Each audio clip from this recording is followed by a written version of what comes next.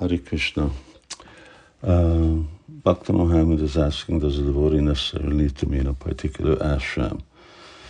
For example, someone may not be in the brahmacārī ashram, but he's quite content not being married, he's got good sadhana and got good service to the guru.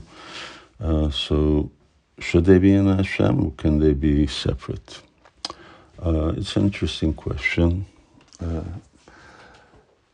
And if ISKCON had established varnashram and strictly defined what the rights and obligations of the varnas and the ashrams are, brahmacārī, grihastha, etc., then if you wanted to be in the varnashram system, someone can be a devotee, then you would have to be in one of the ashrams.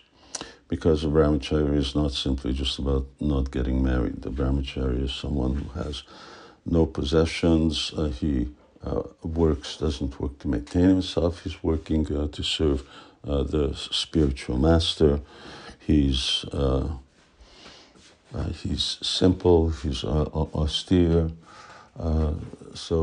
but you can't do that when you're out. You're going to naturally get your own property. You have to maintain yourself. You're working for somebody else.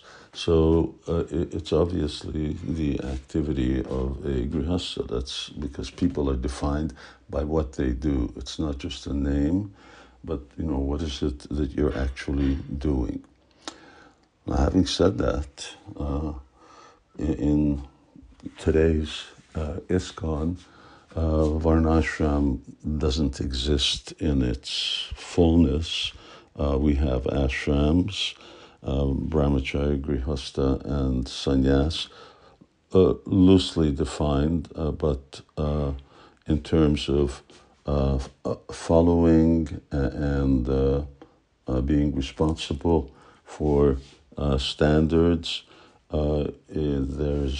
there's no real kshatriyas who are obliged to do that. As Prabhupada would say, that if a Brahmin doesn't follow Brahminical standards, then they get punished.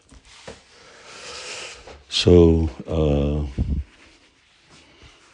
but in ISKCON today, that's not the situation. Excuse me, I'm just throwing the fly out that I caught. In ISKCON today, I caught him in the air. In ISKCON today, we don't have that situation, and therefore there would be nothing. It's not a obstruction in terms of following Krishna consciousness, practicing Krishna consciousness, although you don't have the benefit that comes along with being in one of the ashrams, which is association with like-minded people and people who work in the same way. So that then becomes a loss. One is sort of an undefined entity, and all right, if you're on your own, then you sort of have to be on your own in terms of how you fit in. So today, yes, there are so many, you could say, unorthodox things going on. Even, for instance, Prabhupada defines grihastha ashram. So grihastha ashram is very nicely defined. And when someone doesn't fit in that, doesn't follow those activities and isn't responsible in the way that he or she is supposed to, then one becomes a grihamedi. Because they're outside the standards. So that's it for today. Time short, and Hare Krishna to everybody.